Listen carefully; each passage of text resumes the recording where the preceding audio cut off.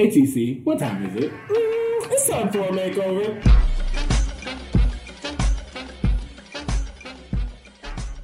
Hi, I'm Siege, And I'm TC. and welcome to Movie Makeover, the podcast where we take the movies you love, think you love, Guilty pleasures or downright hate. and give them a much-needed update. Every episode we'll review the good, the bad, and ultimately the makeover, where we pitch our changes for the film or cast our own reboots. This week's movie is 2000's Dude, Where's My Car? Written by Philip Stark from That 70s Show and Dog with a Blog, which I don't know if you've seen that before. It's like a Disney show. It's terrible. Keep kind of in line with this movie, and directed by Danny Leaner of Harold and Kumar Go to White Castle fame. All of this is making so much sense right off the bat. Starring Ashton Kutcher, Sean William Scott, Jennifer Garner, and Hal Sparks. We also have a guest. Yeah, our first guest. And we're going to introduce you to our friend Peter. Peter, hey, how's it going? Hey, how's it going? I'm Peter. Happy to be here. Big fan of the movie when it came out. Yeah. So I'm happy to talk about it. Okay, yes. So speaking of when it came out, TC, why don't you give us a little... Yeah, sure. Okay.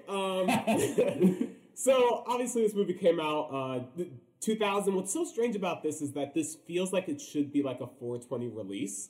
It was released December 15th. This is a Christmas release. Why? I don't know. It makes as much sense as the rest of this movie. It has a budget of $13 million, but it grossed surprisingly like $73 million. Whoa. Which for that budget makes this actually a pretty big success. Rotten Tomatoes gives this movie 17%. Oh, man. What's interesting is that the viewers gave it 47%. A little bit better, still a fail grade, but better than 17. Was Rotten Tomatoes around back in 2000? I don't think so. No, these are people who are, I guess, going around. They went back to visit it, yeah. very much like we're doing. Smart. And they were like, Okay. oh, this was not what I thought it was. Yeah. IMDb gave it a 5.5 out of 10.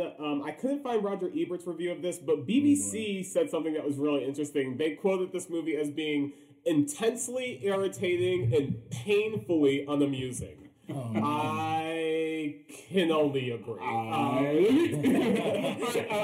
Peter, why don't you give us a little history of like your... Yeah, because you said you were movie. watching this Yeah. like at its release date. So it came out in 2000, right? Yes. The end of 2000.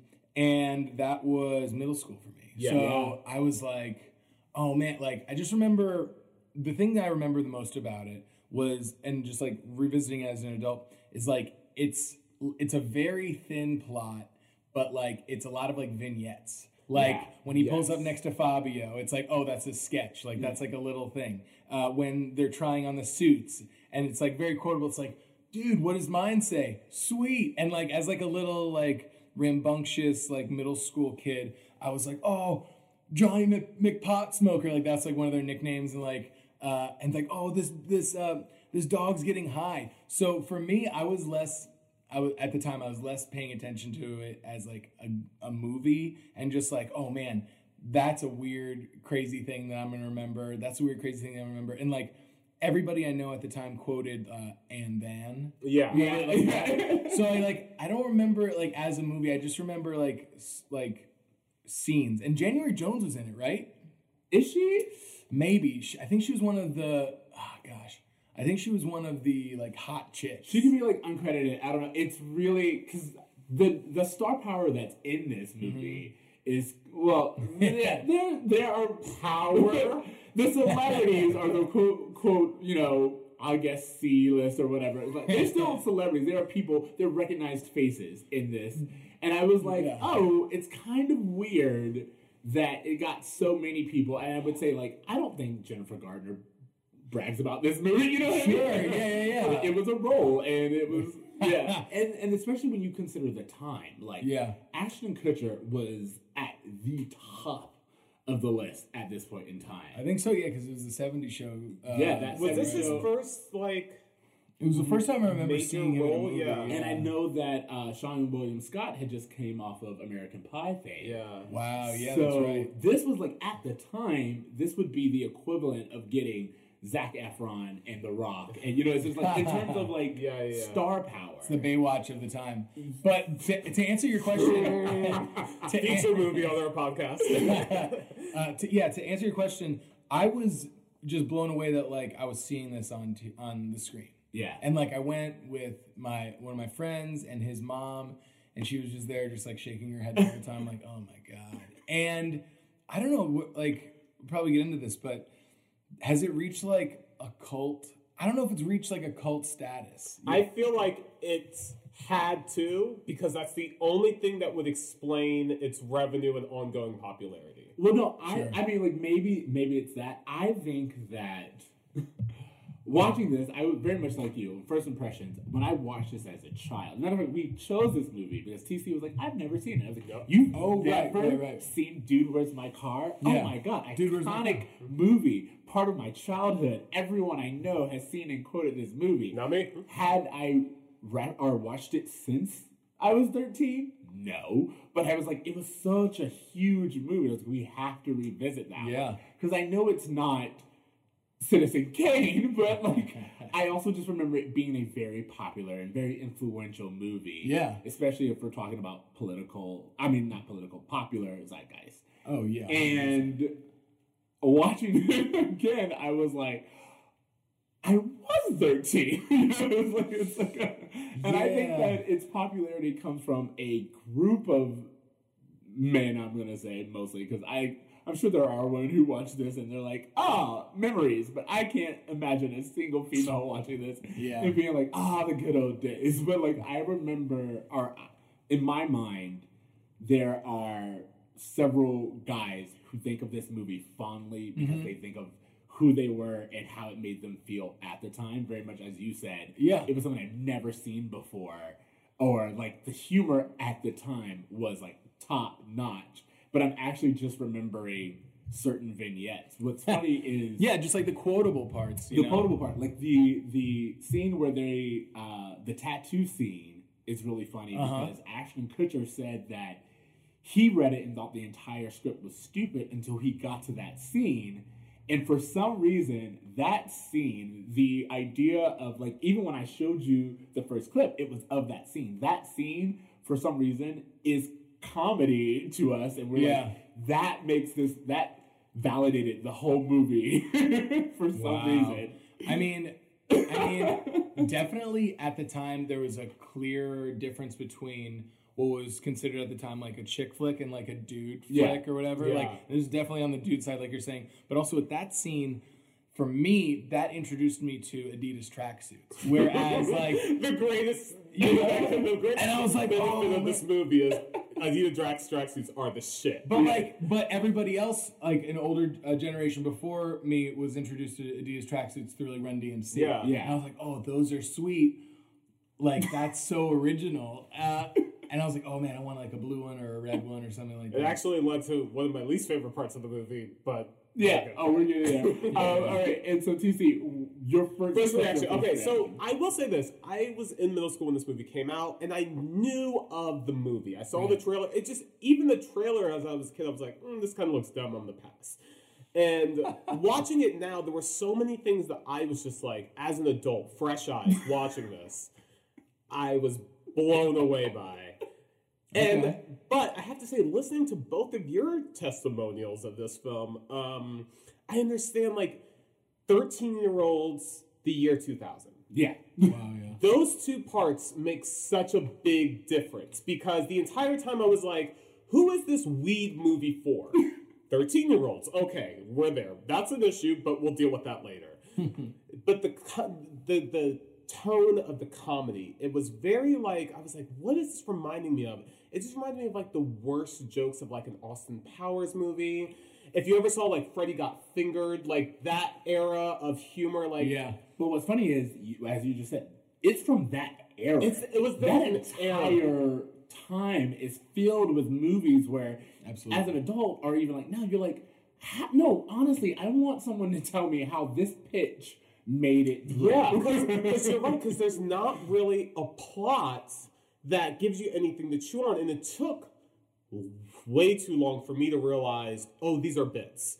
We're going from one bit to the next, and once I realized that, I kind of understood the movie a bit better. Okay. But up until then, I was just like, I am so lost trying to follow any of this. Right. So yeah, that's just my first. Okay, so are you guys ready to go into the summary? Yeah. Okay. So for those of you who haven't seen Dude, Where's My Car? Here's a little rundown. Poor souls. After an acid dream-like opening credits, we're introduced to two stoner roommates, Jesse, played by Ashton Kutcher, and Chester, an Animal Planet loving idiot, played by Sean William Scott. After a night of partying, they wake up one morning and realize they cannot find Jesse's car. As they retrace their steps in order to find the car, they encounter a variety of people, including fellow pothead Nelson, their angry girlfriends Wilma and Wanda, also known as the twins. You'll notice that women are rarely referred to by names. Oh yeah, I saw that too. Like again, being very 2019 Bechdel test and everything, I was like, oh no, it doesn't pass, does it? Maybe it does. Weird. Like I looked and it was like, do the hot chick aliens talk to the twins about the trans? Oh my God! No, they talk about Jesse and Chester, and the whole thing is they can't talk about men, and it's so hard because everything. We'll get into that in the bad, but like you're right, almost everyone. It's the twins, the hot chicks. It's crazy. The transgender stripper. Who they also run into. A hot chick named Christy Boner. Christy Boner gets a first and last name. Nice. That can't be her real name. Her boyfriend. I thought that was like a nickname they gave her. No, her name is Christy Boner. Her boyfriend Tommy, and as you mentioned, a transsexual stripper named Tanya, who trusted them with a suitcase full of stolen money and now wants it back. A cult of alien-seeking fanatics led by Hal Sparks, and a group of aliens in human form looking for a mystical device that could save or destroy the world. See, all right. When aliens got introduced to this plot, I have to say, I was just like, what the fuck is this movie? Like, you know what? There was another movie. I don't know if you guys ever saw Spice World. Yes. Yeah. It's so terrible. But they randomly throw aliens in the middle of that movie, too. And it's just one of those things where it's just like, oh, okay, kids like aliens. We're just going to throw this into a movie. But also, I think time is very important. If you remember, the context around the new millennium was all futuristic. That's what aliens were in, specifically because all of our technology, all of our fashion, it was all futuristic, out of this world type imagery. But it was also that kind of like that time where we thought the future was just people wearing like shiny clothes. Yes. Little did we know it was just Nazis coming back. So to wrap the summary up, in the end, Jesse and Chester find a suitcase full of money, save the world from annihilation, and fail to order from a Chinese restaurant before reuniting with the twins and finding Jesse's car. There you go. I mean, that pretty much that does sum it up. And I feel like even if you just read that synopsis, I would have questions, but it makes more sense than watching the movie. Absolutely. As you're describing this, I was realizing that this movie came at the perfect intersection of like adolescence immaturity and 2000s. Like people that were in middle school around this time were like, oh, friggin' rule, but like everybody smarter than that, and everybody that like wasn't introduced till later in their life, they're like, oh no, this is terrible. I think it's also a testament to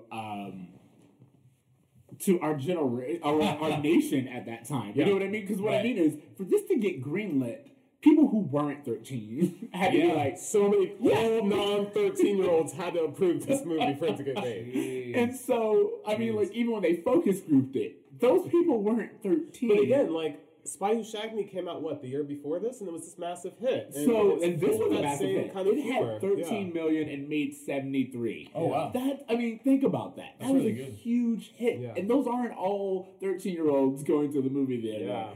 That's adult, and it tells you that our nation was in a place where that was where we were thinking. So when you kind of consider it, we've come a long way. And also, too, I mean, at least when a movie makes that kind of money on that kind of budget, you have to imagine that people are seeing this more than once. It's not like... which is why it was weird to me that you had never seen it, because it was a cultural phenomenon. Yeah, true. The dude sweet scene, the And then there's just so many moments, as you said, quotable moments, pivotal scenes that I remember being everywhere. 100%. Yeah. How much of the success of this movie do you think had to do with just like attractive young leads? Absolutely. I looked at this and I was like looking for good, and I was like, I gotta admit, Ashton Kutcher and Sean William Scott. I mean, just very attractive young men. And is that's the whole deal of the movie, right? Like, well, what's weird is like I'm gay, so like that makes sense why I'm like, yeah, keep going. no, because I feel like those were the kind of dudes that like, oh, I want to be friends with them. Like, I want to hang out with dudes. Like, they remind me of my friends when I was in middle school. Kind of, they had a coolness to them. It wasn't really like they were both just playing a heightened version of themselves. Like, it was great casting. I don't think you could think of anybody else at the time that's like, man, I mean, this, I know we're going to talk about casting later, like recasting, but maybe this was like, and you talked about pitches earlier, maybe it was pitched as like, at the time, today's Bill and Ted. Yeah. You know, but like, instead of like an excellent adventure, or like an adventure through time, or like, you know, having any sort of historical thing, it's like, yes, two potheads. Well, no, and honestly, I love that you brought that up because for me, that's what when I was watching it, my mind was like, oh, this is kind of a millennial version of Bill and Ted. You find like a bit, because like Keanu Reeves kind of, would resemble Ashton Kutcher, yeah, and then the guy that played the other guy, yeah. Gosh, I used Alex to know his Winter. name. Maybe. It's probably, I don't know. Yeah, it would be a Sean William Scott type. So yeah, I mean, like, I think just through a series of coincidences, maybe this movie happened. Well, I mean, and that would make sense. So let's get into the good. Yeah. Because with this movie, I will say that watching it, the overall plot and the way that they, I guess, flesh out everything doesn't make sense, that I have a lot of problems with, and we'll get into. But the idea of, dude, where's my car? I'm actually completely sold on. Waking up, like, it automatically, right from the beginning, you have a mystery. They wake up, they go outside, they cannot find Jesse's car. And that starts this journey, so to speak. And I'm actually with there. And you yourself as a viewer, you don't know where the car is. You don't know what a car looks like. You know what I mean? It's just like you've never seen their car. It's actually pretty good at hooking you into, all right, we're going to find his car. I'm willing to take this journey with you. That's not outrageous. Yeah. Why? Because it's relatable. I have a car. I've been out the night before. I can't remember. So that idea of retracing your steps, great pitch. And I'm actually in, and I think they keep that mystery well, because each step we get closer to filling in what they did the night before, but we're still looking for the car. That premise it's not like they find the car mid-movie and then we're still on this journey. That's what drives it. And I think that in itself, I was like, I'm kind of in for that. But I love teasing anyway. You know what I will say? I would say it was really hard because the elements that I did like of this movie were elements that I was like, other movies do this so much better. Yes. Like the I don't know what happened the night before. Hangover does that 10 times better. The whole Pothead movie in general, there were so many like half-baked moments that were so like the guy who lives in the closet, the dog getting high. I was like, these are both elements that came out in Half-Baked, which came out like 2 years before. Yeah. So I was like, wow, there's things about this that I'm recognizing that were better in other places. And even like the whole like because I feel like most stoner movies are something simple is becoming overly complicated because you're high. And Pineapple Express, Harold and Kumar, like all of those things, because they say, the plot is to get the car, but then the plot becomes getting the car so they can get the gifts for the girls. But no, now we want to bang these other girls that are now presenting us and offer us sexual pleasure. And now we want to bang Chrissy Boner, but it's also we can get the gifts so we can give our girlfriends so we can bone them because they have a special treat for us. Yeah, I do think it's important to point out that they haven't had sex with their girlfriends yet. And whenever I see stuff like this, I always go back to the fact that this is a time pre-porn prevalence. So the idea of I haven't touched a girl in a while is a huge driving force that is just hard for us to relate to. Especially if you're a blonde kid. Yeah, we're just like, what are you are you talking about? You're an idiot.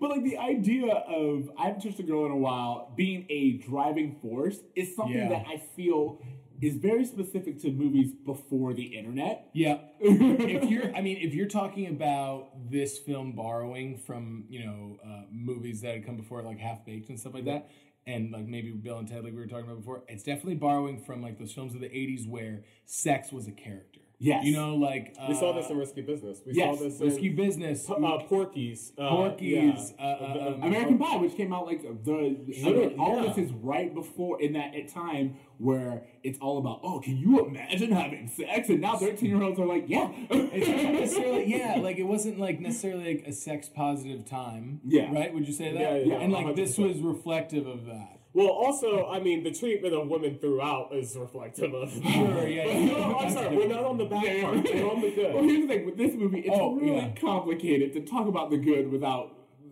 skirting the bad. Peter, I'll say this. As someone who grew up having a reverence for this movie, watching it again, were you able to, like, enjoy the parts that you enjoyed as a kid? Yes, as to say, I haven't grown up much.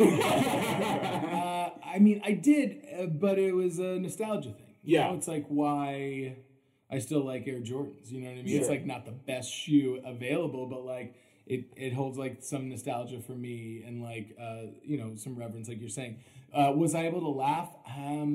Yeah, I was able to laugh at like the silly moments, the Fabio moments. Like that, which is so random. It's like we need to connect. I don't know. They didn't need that. They were like short on it. Was I able to laugh? Yeah, I was able to laugh and like because I wasn't taking it seriously. Whereas like when I first saw it, I was like, whoa, I want to be these guys. Yeah. And now I'm like, oh well, I'm not really taking it so seriously. What a bunch of goofs. Yeah. Like that was. I will say there were two moments in the film that did make me laugh. Okay. But it was because of the, wow, that's so stupid. But I feel like that's what the humor throughout was intended to be. Yeah. The moment when, during the ostrich race chase thing, where the ostrich pokes its head through the car roof, that actually made me laugh because I was like, this is the dumbest thing I've ever seen. And also, which I see that CJ kind of pointed out too, banish you to Hoboken, New Jersey. Banish you to Hoboken, New Jersey. I was like, that to me, I wrote it down because that was the funniest, to me, that was the funniest line. That was also my introduction to Hoboken, New Jersey.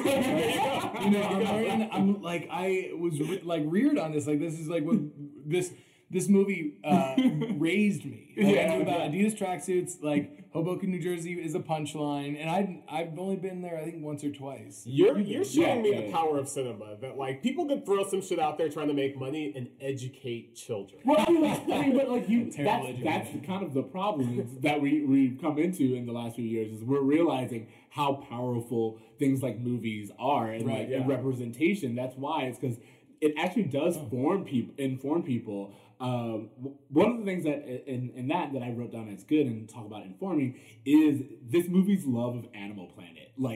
It's kind of written off like as a joke, but also Chester solves many problems by being like watching this educational network. Like when we are introduced to him, and I think I think you guys are gonna like as a whole. You would probably say like, oh, maybe this isn't great writing. But I know a guy like that. And I think everybody knows a guy that's a stoner, gets baked, watches Animal Planet, and then like applies it. Or like, or, like whispers it to you at a party. He's like, oh, they're acting like meerkats over there. like actually like applies the things that he's learned. And I'm like, oh man, that's so, I admire that now. You know what I mean? Because I know that guy's a relatable character. Can I ask, I don't know if and there's any way that you guys can verify this, but do you remember that song, You and Me, Baby, Ain't Nothing But Mammals, so let's do it. Bare Naked Ladies. Discovery Channel. No, it's not Bare Naked Ladies. No, but was that around this time period? Yes, this is around that time. I just feel like this was around that time where like Discovery Channel and Animal Planet and things like that were like first popping up on cable and like people were finding like real enjoyment out of it. Because I feel like this is like when Shark Week started happening. And, So I think it's interesting that this kind of all Bloodhound Gang. Bloodhound Bad Gang. Touch. Bloodhound Gang. It is 1999. All right. Yeah, so like you're right in this time, and you're right. So what's interesting to me is you just pointed out, and I was going to bring this up because when you mentioned the fact that the dude in the closet and was a character that has been in other movies, it's like how many dudes are, because one thing I've learned by living in LA is how many things in movies I thought was like a weird one-off is actually just LA culture. An inside joke. Like an inside joke. So the idea that this dude living in the closet is just such a prevalent character, which again, to me is just stupid. Yeah. Is that like what people were doing in 2000? Like there was just a bunch of potheads who were living in other people's closets, and then I don't know. I would have to think so because 100%. For it to be in other people's movies, this can't be like a one-off. This isn't like, oh, the age-old dude in the closet. I will say this though, for that bit, it felt so half-baked because of this. In Half-Baked, they have the guy on the couch, and he like wakes up, he gets high, he goes back to sleep, whatever. And then at one point, they're like, is he your friend? No, I thought that was so-and-so's friend. And then I was like, oh, that same joke is in Dude, Where's My Car? Where they're like, do you know him? No, I thought he was your friend. Actually, you know what? Okay, go ahead. I was going to say, like, when we were in college, Peter and I went to college together. And so when we were in college, we had, like, you know, that kind of rambunctious in and out atmosphere of, like, people coming in and out of the apartment and all that sort of stuff. And there was one day specifically where this dude was on the couch and we were all sitting around watching movies. And this dude was just kind of, like, being a dick. And someone turned and was like, yo, your friend's a dick. He's like, I don't know that dude. That dude, I thought he was your friend. And everyone stopped and was like, hey, dude, who do you know here? And he was like, I don't know anyone. And we were like, chill out.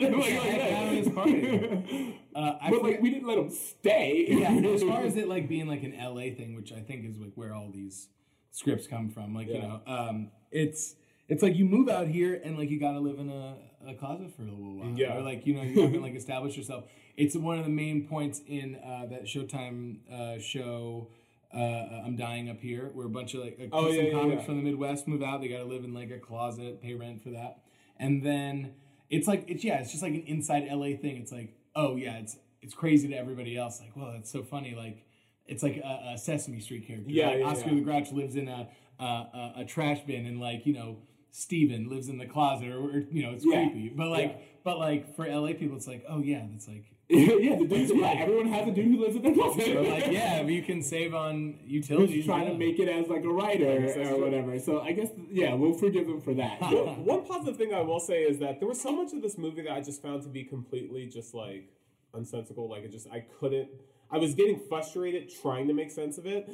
But I will say that when the pudding came back around, I was actually like, you know what? That's actually pretty decent writing. I can't believe we haven't talked about the pudding. Yeah. Well, I will say, like, I said that they are actually pretty good because I usually, when I'm watching movies like this, in terms of like writing, I feel like the writing itself is bad and the small vignettes don't make sense. But there is something to the fact that almost anything they set up, there's a payoff for. And very often I'll have, like, I do this all the time because I did it with, I think what's crazy is a lot of bad movies have that quality. Whereas, like, you'll be like, this is ludicrous. Why would you even insert that? And then 5 seconds later, they're like, and here's the payoff. And you're like, oh. I mean, like, I could hate that you even made that joke. Right. But I can't say that it wasn't constructed with, you know, like, set up and then payoff. Because it did pay off. But it feels so, like, almost like they wrote it backwards. They're like, we need somebody to explain this. Well, let's go back 20 pages and say that he did this. Yeah, like, maybe that's the thing. Because it does. The reason why it shocks you at the time is because it doesn't make sense with the world that's been established. So you're like, why? And then, like, they'll half-ass explain it later, and you're like, oh, okay, all right. I mean, at least it came back around. Yeah, it came back around, and that's one of the things. Like, this movie does really good where it's like, again, him watching Animal Planet, perfect. It's like they zoom in on that moment, and you're watching it, and they even introduce the monkey when, you know. So it's like it's kind of like, you're like, out of everything, why did you do this moment? And what they're saying is this will be relevant later, right? But it just doesn't make sense why it would be, and again, I just think that as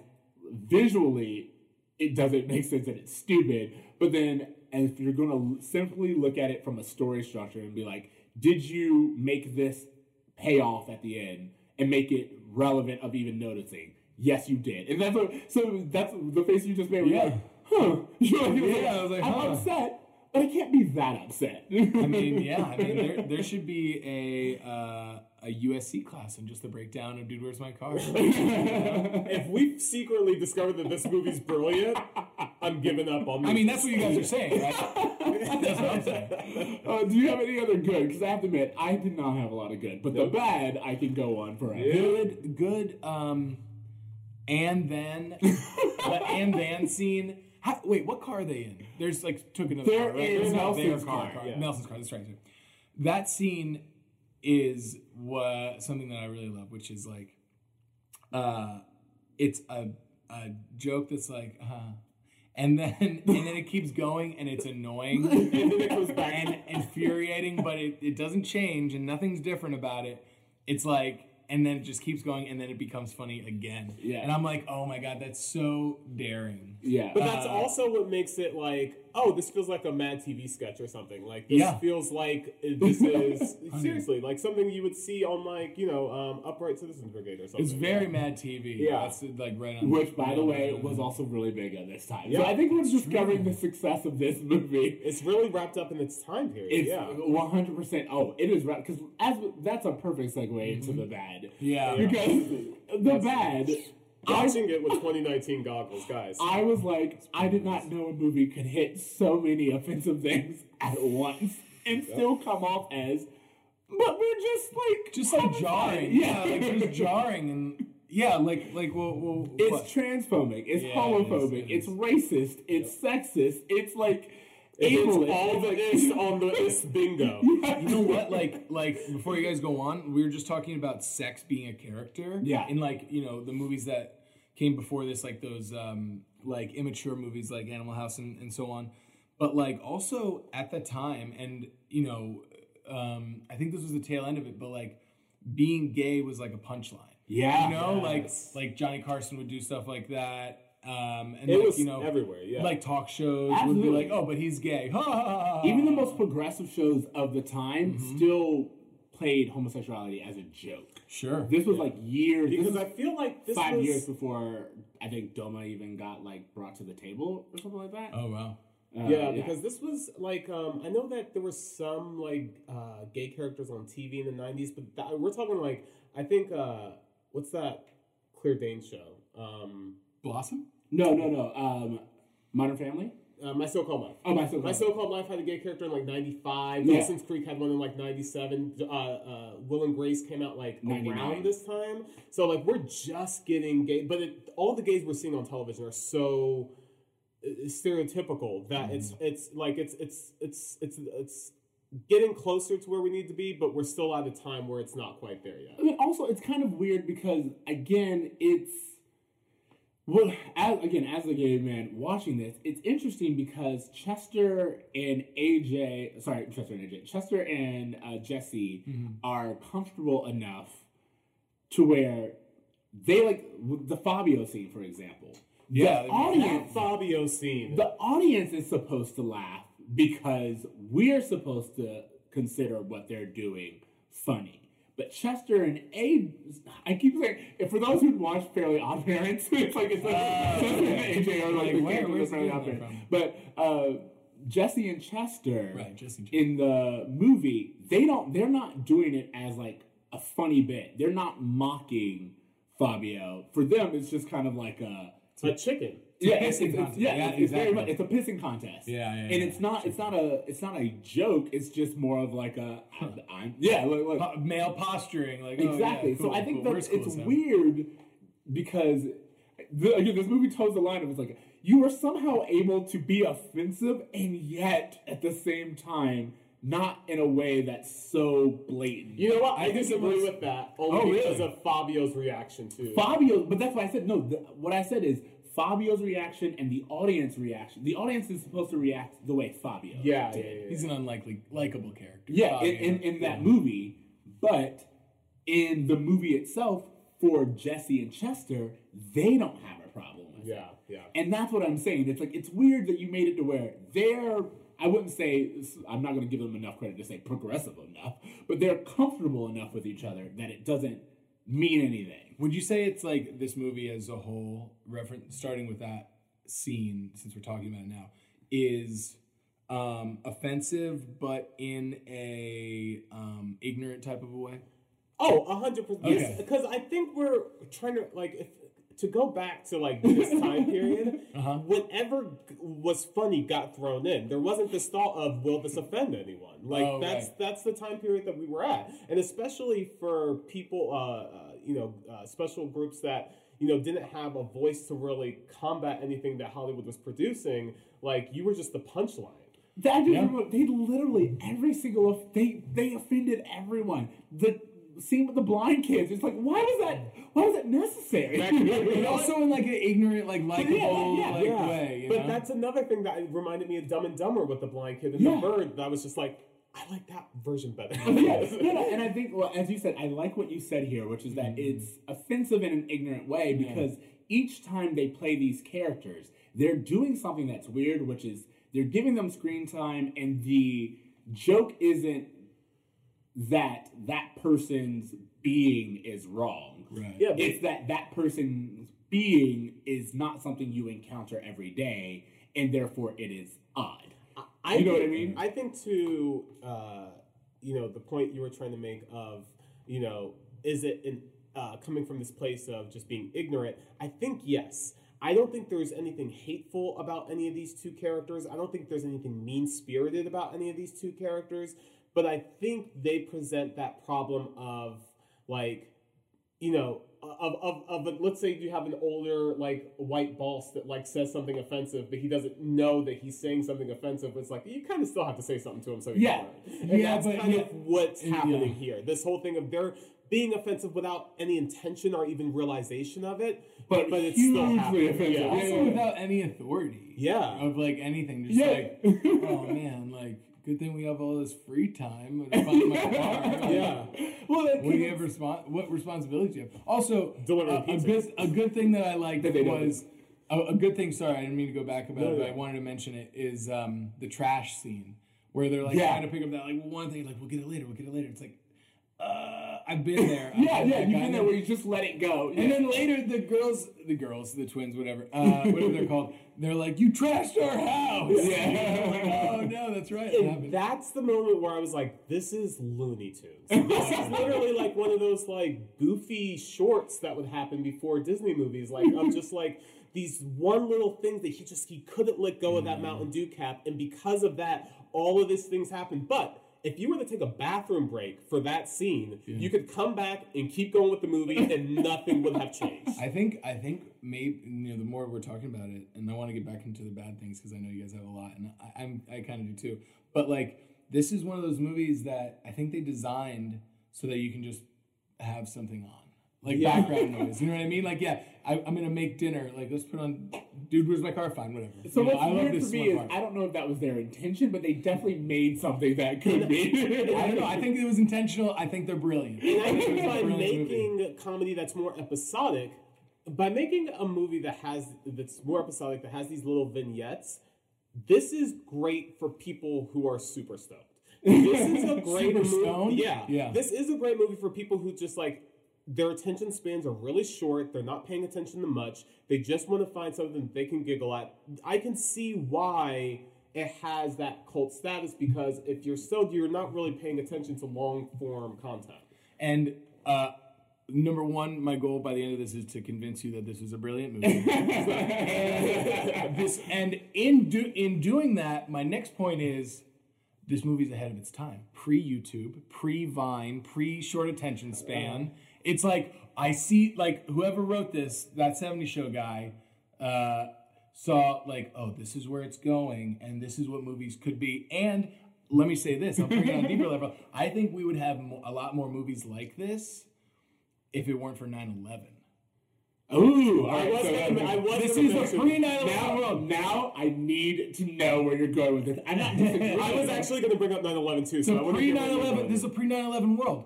Pre-9/11 world meaning this came out in 2000, and the first, like, 8 months of 2001, I still consider those the 90s. Yeah. Because the 90s were everything is great, credit, like everything is wonderful in America, and everything will continue to be wonderful no matter what. And we don't need to focus on any serious issues because everything is great and wonderful. So you agree that this is a brilliant movie? No, that the effects that 9/11 changed the scope of entertainment in such a always way. comes back to 9/11. It really does. But I mean, like, whether we're joking about it or not, No, you're right. But like, you have to say, man, this is definitely pre 9/11.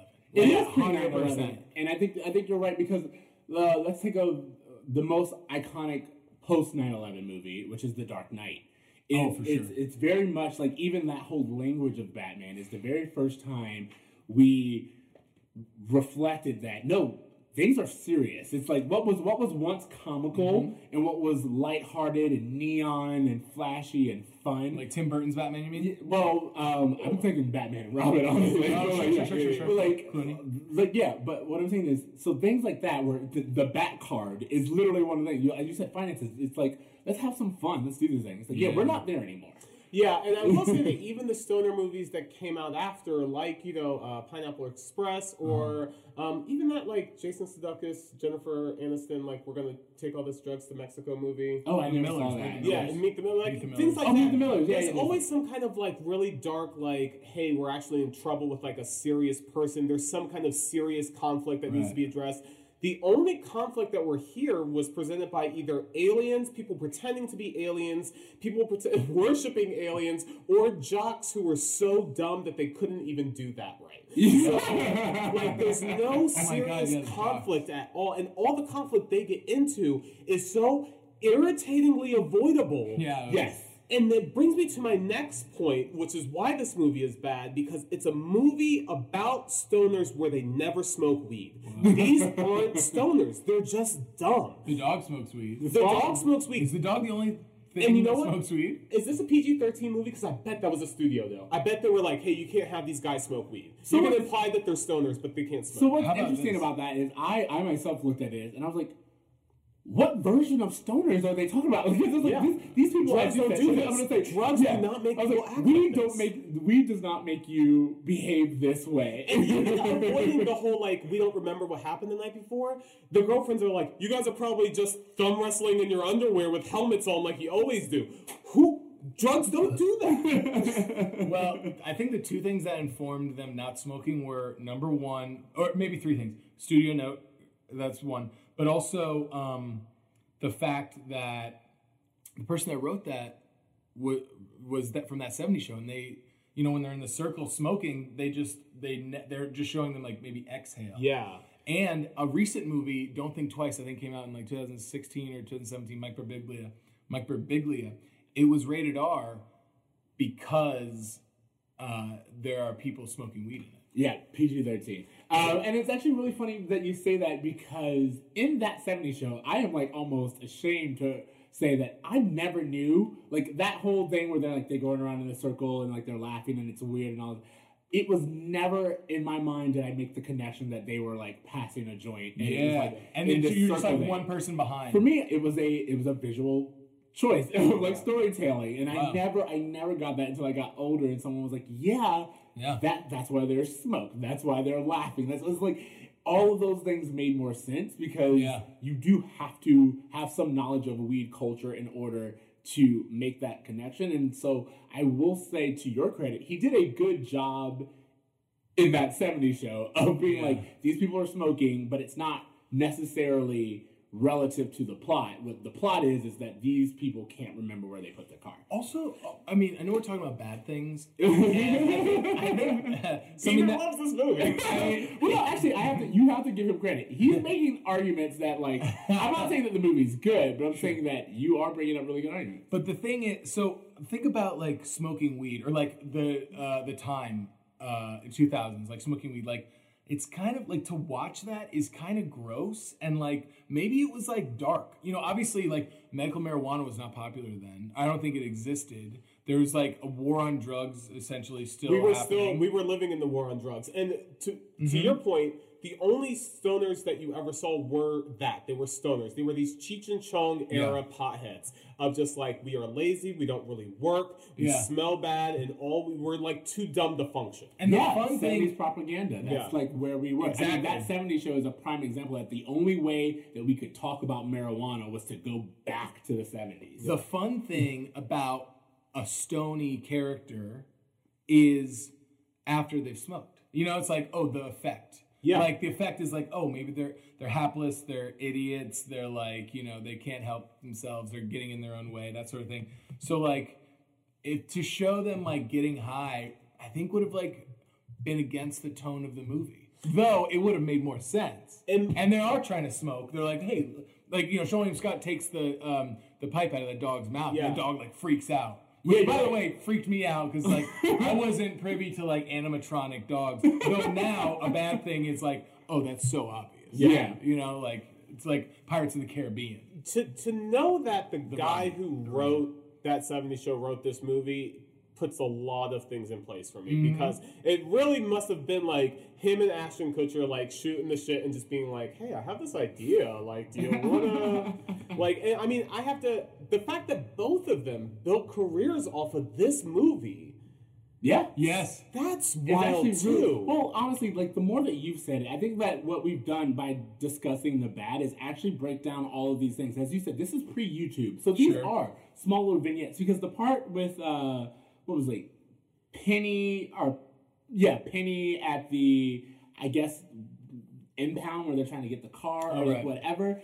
It's just like all of a sudden she threatens to cut his pinky off, and again, like none of that made sense. Like that entire scene with her makes no lick of sense at all. And yet it's there, and it's supposed to be played for a laugh, and you're like, no, honestly, I want to know. I'm curious as to what you thought I would find funny in that scene. Yeah.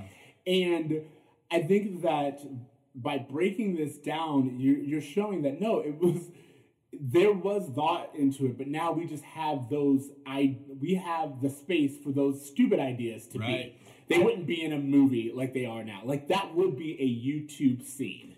You know, that would be like some knockoff College Humor type sketch that you would get, and you could go about your life. And as much as I do agree that like this movie has elements like it's like YouTube-ish type of format, which I can't even give this movie credit for because I don't know if it originated that. But what I will say is that the vignettes that we do get are, to me, at times painfully unfunny. Oh yes, there are so many things that I wrote down that I'm just like, excuse me. Funny. Both of them get hit by a car. Yes. Oh yeah. And it makes no sense. That doesn't come back around. There's so many like little bits where like the guy's looking for pizza, they can't find it, they throw it on the ceiling, it sticks. So see, for me, that's Looney Tunes. That to me that's Looney Tunes, and that's childish humor. That the idea of, I mean, that's just regular comedy, like something the audience knows that one character doesn't. Right. And the idea that it falls and they throw it. You know, it's just they're constantly. And then, of course, after he leaves, the last two pieces fall, they eat it. That is, don't get me wrong, I don't find it hilarious the way that Peter just did. I do. But like, I do see the humor in that. But I'm with you that a lot of the scenes, I was like, I was like, please show me where your humor also, is. it was just weird. Did you guys ever see that weird Al Yankovic movie, UHB or anything like that? All right, there was parts of this movie that felt like some kind of weird acid trip, like where I was just like, or maybe Austin Powers is something that keeps ringing a bell for me, like the fembots in Austin Powers reminded me a lot of like the sexy space chicks. Yeah. We'll talk about real fast how both the jock wants to get with Chrissy Boner, but along the way he wants to bang these chicks. Yes. These guys do the same thing, and yet we're rooting for them to get back with their girlfriends. Well, like, what's funny is it seemed like even all of the girls are like, yeah, that's just how he is. You know what I mean? It's just like Christy Boner knows what he's trying to do, and she's Chrissy hooks up with William Scott's character though, right? The night before. Yeah, and it's just like it's something where it's like, who cares? Like, fidelity means nothing. And That's for me. It's like I was watching this. Like this is like a 13-year-old fever dream. Like everything that you're describing in here. Women don't think or process like this at all. Yeah, no. And I was just like every single female character just behaves as you think a 13-year-old would think a female would. Because like the twins are rightfully angry, and the guys are just like, they're like, and you destroyed our house, and they're like, but we're almost done cleaning it. We've done all the footwork to clean up your mess, and they're like, you still haven't seen outside. Not, hey, we'll clean up outside. Not, oh, you still have outside to do. And it's just like it's this idea that like the girls, Sean William Scott's character constantly is thinking about how the alien wants to give him oral pleasure. And it's crazy that all the women here are pretty much to serve as sexual beings, except for the overweight fat one. Yep. I would be remiss if I didn't take a moment to talk about the rap video that happens. Busted. That came out of nowhere. There's a rap video that happens to Bust It. And the two of them are wearing gold chains. They're wearing gold teeth. They're dancing amongst black people. Cultural appropriation. There's so much strange cultural appropriation stuff that's happening there. I mean, the and then I can see why that was funny, but also I was just like, wow, we're starting with this accent. All right, right off the bat. Oh yeah. So and like there was just a lot of moments that really like I was just like, you know what? If this were 1999, 2000, and I was watching this, I wouldn't even think twice about this. Yeah. But because I'm seeing with fresh eyes now, I can't help but to think like, wow, like. They just saw two trans people kissing, and they're like, "Are we supposed to be disgusted by this?"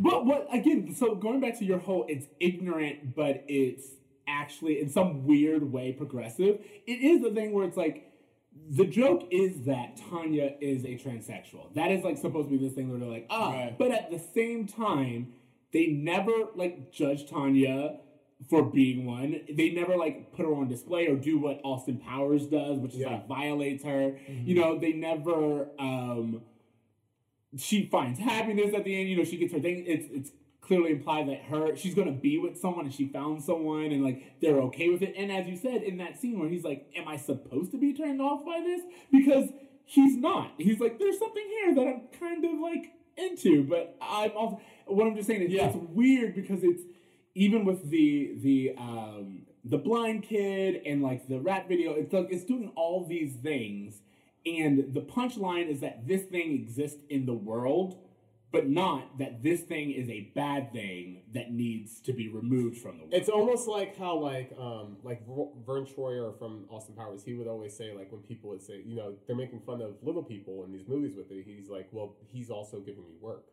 Like that thing of just like, it's progressive that I'm being included at all. Yes.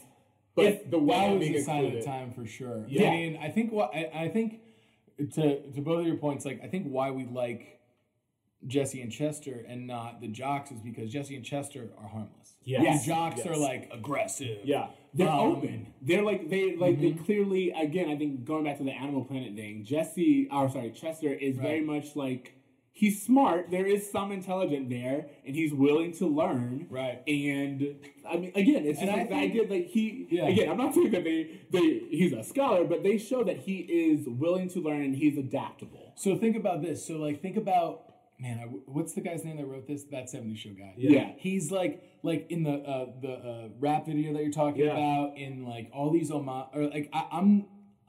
treating them less like theft and more like an homage.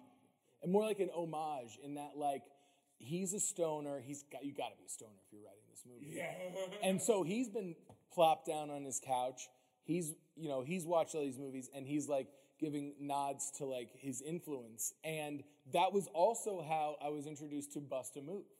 That song, like that was like a total earworm for me at the time. And like that, I didn't know about that song before this movie came out. I don't think it's fair to have Peter on the show when the movie essentially raised him.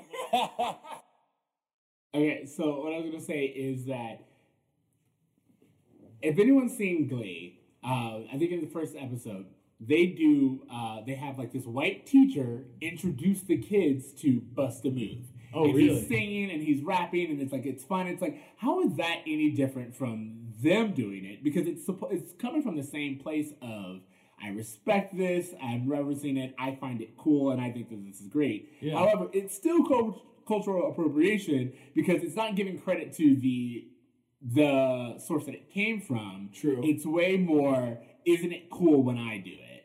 And Yeah. I think that, to me, like, that's a very good point, where it's like, we look at that scene right now, and I think TC and I cringe when we see it, because we're looking at it through 2019 eyes. Yeah. Where, as you said, post 2000, it's just like if we would have even brought up the fact that two white dudes are singing this song, I'd be like, man, get out of here. They could have picked, You know what I mean? they could have picked a better song for them. Yeah. Yeah. Okay, so one of the things I need to talk about, Okay. because I mentioned this before, that drugs do not make them act the way they do. So There's something else at play. there are these, I don't know the politically correct terms. Do these men have a learning disability?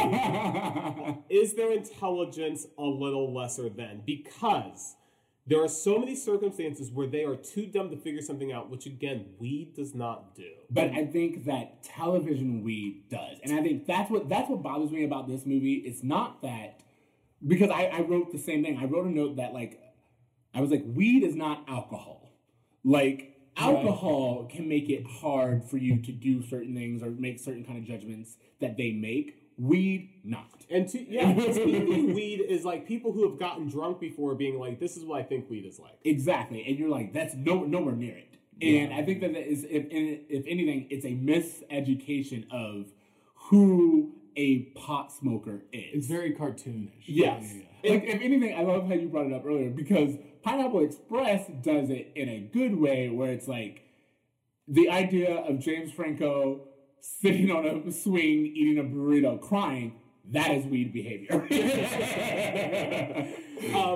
reason why I bring up their intelligence is because it seems to me that the end of the movie is their girlfriends forgiving them for simply executing an idea. Oh, absolutely. Just we executed an idea. We forgive you. Big hugs. And that's like, hey, we don't mind you trashing our house. We don't mind any of this other Again, stuff. 13-year-old fever dream, because they're like the idea that at the end the girlfriends are given the necklaces and it makes their boobs bigger. Yeah. And then the guys are like, oh, and then the girls are like, oh, we have big boobs. It's always like, first of all, a few things that really bother me. Yeah. One, you all just learned about extraterrestrial life. No one seems to care about that. True. No one seems to be flipping out about the fact that there is confirmed aliens on Earth. You're all just kind of cool with it.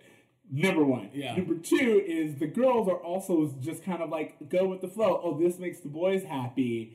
We're fine. And you're just like, that's not how people work at all. Right. I have a question about the necklaces. Did it also like make the women more agreeable? Did that? No, I think that's just. I don't know. I think that's just. the Or movie. just their characters, The movie has it to where women are agreeable. Again, Christy is completely fine with Tommy up until Tommy gets eaten. You know, it's just like she doesn't break up with Tommy before that. It's not the weirdest ending to a movie. You're right. Like, But here's the thing. I want to say that, going back to the good, I am here for, we've lost our car. It actually turns out that, and honestly, there was a little part of it where I looked at it and I was like, maybe it's not that they're high. Maybe it's that the aliens used that thing on them the night before, kind of like Men in Black. And that's why they forgot everything about the night before. Which did end up happening, but to my point, everyone treated them like they always act like that. Yeah, and that's what's weird. It's like they do always treat them like they act like that. And I would have liked if the movie acknowledged I guess now we're kind of getting into the makeover. So before we do that, do you guys have any more bad points? I just have two things.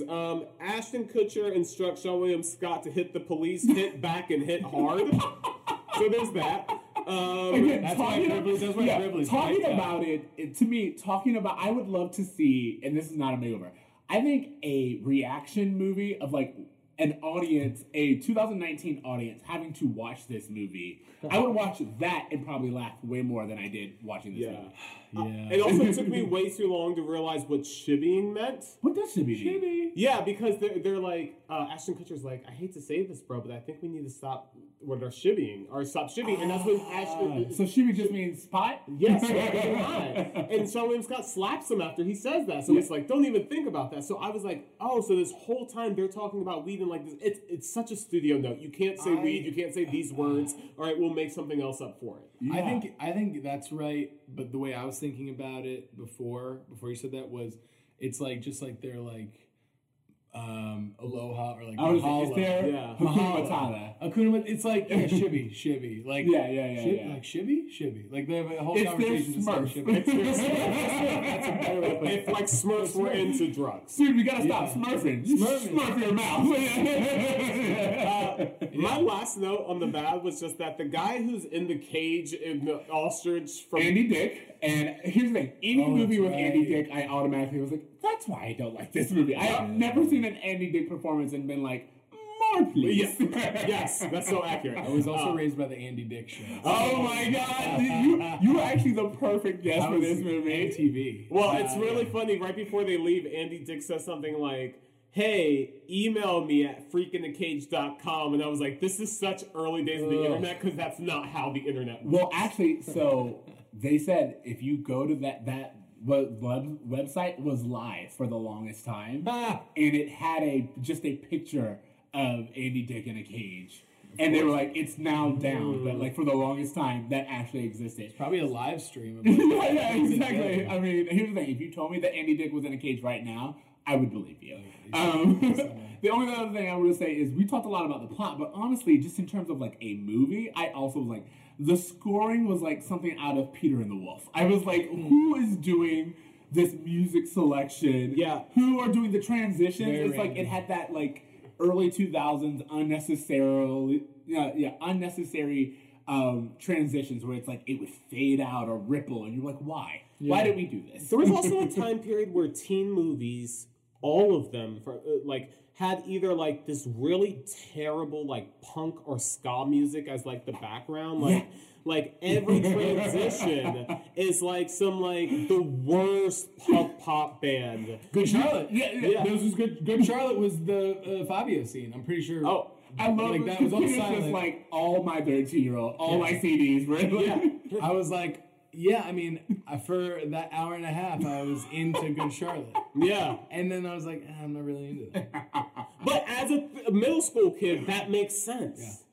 Yeah. Again, I think it's funny. Like, what was the nail in the coffin for me for this is a 13-year-old's movie, besides everything else we just talked about, was when he was like, I just touched Christy Boner's hoo-hoos. And I was like, what kind of grown-ass man calls breasts hoo-hoos? Like, you are an adult, sir. If they were That's a great 16, point. I would get it. But like, no, they're clearly, whatever age they're supposed to be, they are out of, like, everyone that they associate is out of college. It was, yep. It was like a Wayne's World / Grease scenario, or like 90210 scenario, where like everyone was obviously older. Like, you know, in those films, like, there's like 30-year-olds playing high school kids. Yeah. And obviously, Jesse and Chester have jobs. They have a job. They deliver pizza. So that's right. They're out of school, high school, college, but they're definitely acting like 13, 14-year-olds. Do you remember the 90s where you can afford a 2-bedroom house by delivering pizzas?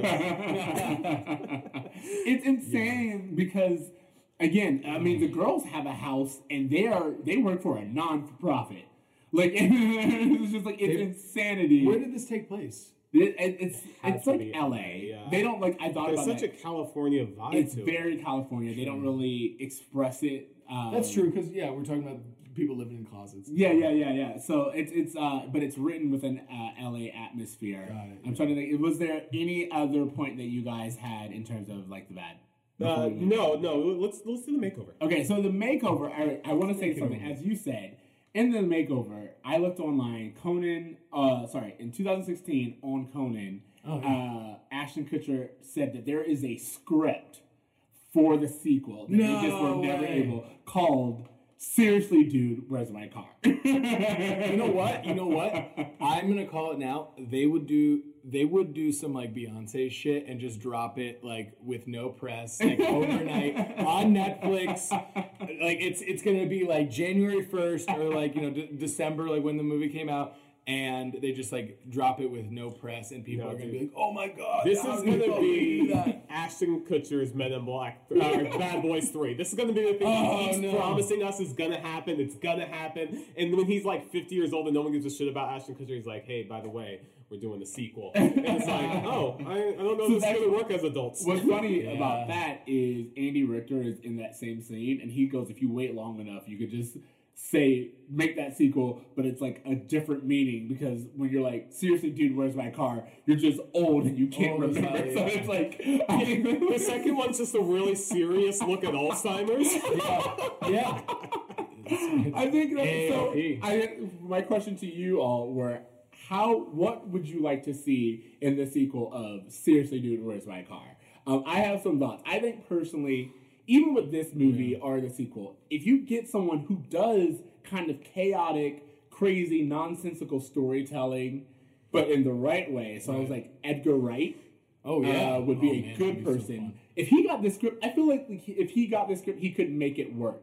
You know, for those who don't know, he did Scott Pilgrim versus the World, Baby Driver, and one of my favorite movies, Hot Fuzz, which again has these things that like don't really seem to make sense, but at the end of the day, they all come back around, and it's just beautifully written. This is great stuff. I think that he could do a really good job, and then Rhett Reese would be a good writer who I think I would love to pass the script to. Okay. He's of Zombieland fame. And Deadpool 1 and 2. So I think giving him, because again, I just think wasting their talents on this. I'm saying that if I had to recast, or read it, I think that they could take something of the script, because again, for me, the idea of can't find your car, plot twist, aliens is something like, if anyone's seen, spoiler alert, if you've ever seen The End of the World, which is another one of Edgar Wright's At the World's End? At the World's End, sorry. At the World's End. At World's End, yeah. Yeah. Same thing. It's like, you go through this whole thing, there's a mystery, turns out aliens.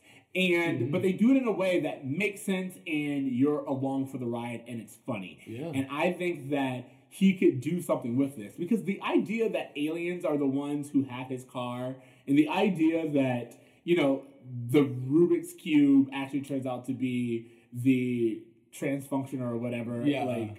I think that there's all something there, and I like it. It's just every journey we took along, every side step or pit stop was one of the worst things, and I feel like they could actually tie it all in together. Yeah. You know what? For my makeover, I think I would like to see this more in the hands of someone from SNL. I think Lonely Island. I don't know. Did you ever see Hot Rod? The Andy? Yes. Yeah. The Andy Samberg movie Hot Rod is very similar to these YouTube vignettes that just keep going through, but it still tells a story. There's heart that's somehow still in it, and it overall makes sense regardless of having these really wild, zany, YouTube clips that string together the movie. I think seeing it with someone who has these actors, I personally didn't have any connection to these two leads. So having actors that I feel bring a little bit more heart to it might make me care a little bit more, so that I can laugh a little bit harder. Are you saying a remake? You recast them. Any other version of this, I would like to see different people. Okay. Yeah, so we'll say that. I don't think it makes sense for them to come back at any age. They're already too old for this movie. Well, no, I did the same thing. So I when I did my recast, I was like, first of all, I would recast everyone. Everyone goes. I mean, even if we do the sequel, I think you could keep the same characters, but I feel like someone kind of on the same level in terms of the popularity that they have, but I feel like in a new age would do it better. Okay. And even play dumb is Noah Centineo. Do any of you guys know who he is? He's from that movie, To All the Boys I've Loved Before. He's kind of a really big rom-com star right now. Yeah, and he's this lovable, kind of a Miles Teller, a taller Tanner Miles Teller type actor, where it's just he has heart, but also people get that he's the man without being too masculine. You know what I mean? And then also there's this dude, and he kind of is in the same position that Ashton Kutcher was in at the time. And then this guy named Bo Murkoff, who is from, if you've ever seen the show Now Apocalypse. Okay. Yeah. he's like the beefy, dumb one in it. And again, I think he would play Chester very well because he has, even in Now Apocalypse, his whole character is like this lovable, naive guy who, even though he's doing all kinds of things where it's like, he's kind of like that deer who's like nibbling on the gun, and you're like, "What are you doing, dude?" But like, you're like, "He's so cute when he does it." And like, you can like get away with it. Yeah, exactly. Yeah. So I think that those two, and then I personally, just this is like one little cast. I would love for Daniel Radcliffe to play Zoltan. That's perfect. That's perfect cast. That is perfect. Yeah. He's such a weirdo. That's we didn't talk about like the Zoltan. We didn't really, but like that's like another one of those like I Zoltan. change it. Yeah, you're right. Yeah.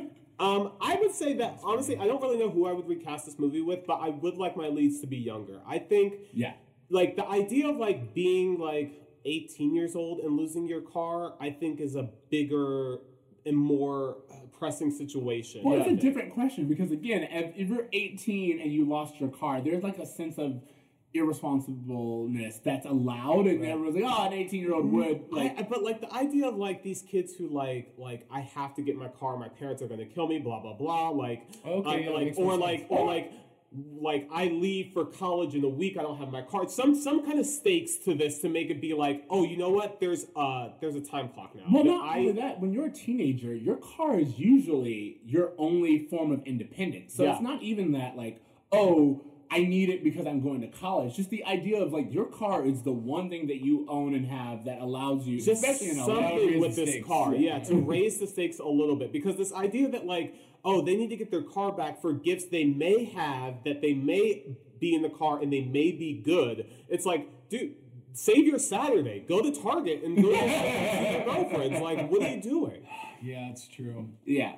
All right, Peter, we haven't heard from you. How would you remake this movie? Or, like, what would you, if you could cast the Seriously Dude, Where's My Car, where would you go with it? If I could cast a sequel, exact same guys. Everybody's the same. I would change nothing. I mean, obviously, I would take out, like, a lot of the homophobia and the transphobia. In fact, all of it. Yeah, all of it. Some of it. You have to rework all the humorous bits. Yeah. But, like, I mean, I would just love to, see the same guys. Honestly, as you said it, I want, because you're keeping everything the same, I want it to be like a 22 Jump Street situation where no, they do the exact same. They hit all the same points. They go over Nelson's house. They go to the Chinese place. They it's like a Back to the Future too. Like we're gonna go back and revisit everything differently. Yeah, it's a cycle. Yeah, it's just a cycle. To me, that would be funny. Yeah, because I'm so sorry, but like how I see it now that we're doing this is that they're adults now. They haven't done it in forever, but they get high one day. Oh yeah, just like they like lost touch. Yeah. They lost touch with each other. They're like, they come back and they're like, Shimmy. Yeah. They get high. They pass out. They wake up. Whoa, dude, where's my baby? Seriously, dude. Oh my god, dude, where's my baby? No, I see the opening scene. It's like they're both like adults, like they're maybe dressed like characteristically like an adult, like ties and stuff, and like they're just like kind of like both in their phones because it's obviously happening now, and they like hit each other, and they're like, oh, sorry man, yeah, Shibby, yeah, and then they both like look up on their phones like, Jesse, Chester. Yeah, I thought you died. It's like, oh, dude, I'm alive. Sweet, dude, sweet. This would bring back the Bill and Ted element, because what you could do is you could say, hey, at some point, the aliens made us forget each other for a reason. Whoa. Yeah. What's that reason? Again, I'm here for this movie. I'm loving it. Because, I want it to be where it's like, the entire time they're like, I feel like we've done this before. Yeah. Let's stop at this Chinese restaurant and order. And it's just like, if there's that bit, it's like it's like oh man, like I'm actually and they meet in their hometown because it's like the holidays or whatever, and they've got families and stuff, and they're like, let's get hot, like let's get like, when was the last time you smoked? Dude, I can't remember. Like, dude. And then they end up at like their house, and they're like, oh, I've got some old weed here. So but like at that, the same time, it all ends at the same arcade. Totally. All right. So we have the question that we always ask at the end of this, which I am really excited for. which is this movie more good than it is bad? Let's let Peter start. Peter, is the movie more good than it is bad? I think I have to say my answer is going to be obvious to anyone that's been listening, but I have to say that it is more good than it's bad because of the fact that like there's no intent to harm. You know, like the things that I take issue with are like, you know, you can't make fun of like disenfranchised people, like transgendered people, and like being homophobic is not a punchline. So that's bad, and like I don't like that necessarily. It's kind of very cringy and makes the parts that I remember so fondly a little more difficult to like enjoy, but I still enjoy them. So I'd say as a whole, it's slightly more good than it is bad. But it's not like they were trying to, like, it's not like they came out, like we've been saying, with an agenda. Sure, you know? sure. No, you go. Yeah. I wrote that this movie is a series of nonsensical bits without any added substance or humor or plot. This film has turned me off to motion pictures as not fun. So I accept your apology. You agree with that. Okay, I get it. Very good. Oh, all right. So maybe the third part. I'm sorry, Peter. I'm gonna have to say that the movie itself, the movie as is still more bad than it is good. But I will say, I will give you a ton of credit because you really turned my mind around on a lot. I'm gonna say I walked into this being like, is there anything that I can go in and be like, this movie has contributed to the human race?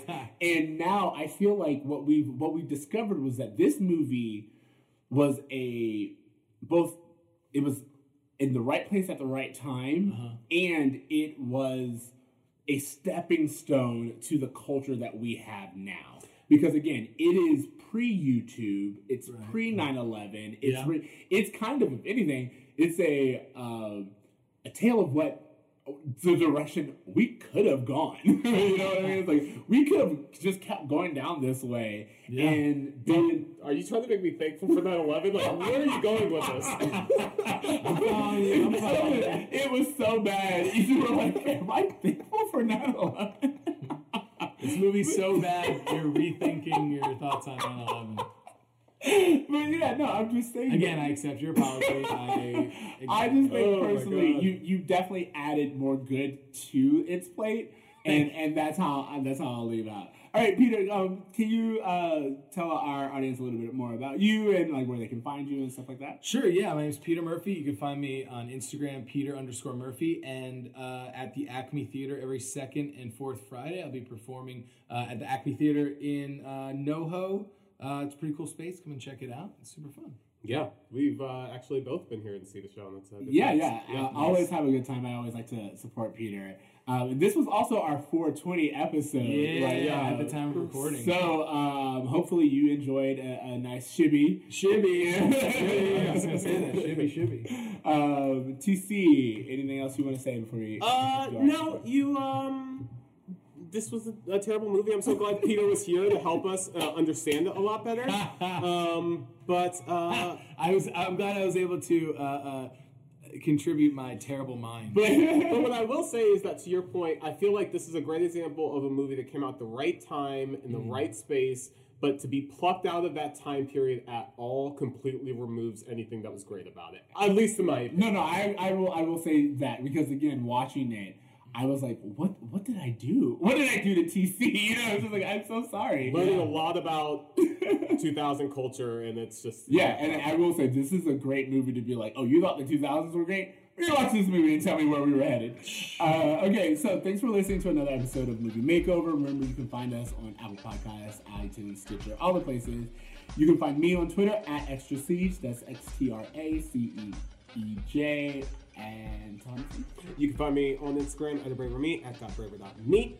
And if you guys have thoughts on this movie, how to make it better, did you like it? Do you hate it? Please let us know at Movie Makeover on Instagram, Twitter, and Facebook. You can also email us at moviemakeoverpod@gmail.com. As always, I'm Siege. And I'm TC. Makeover and out. Peace. And...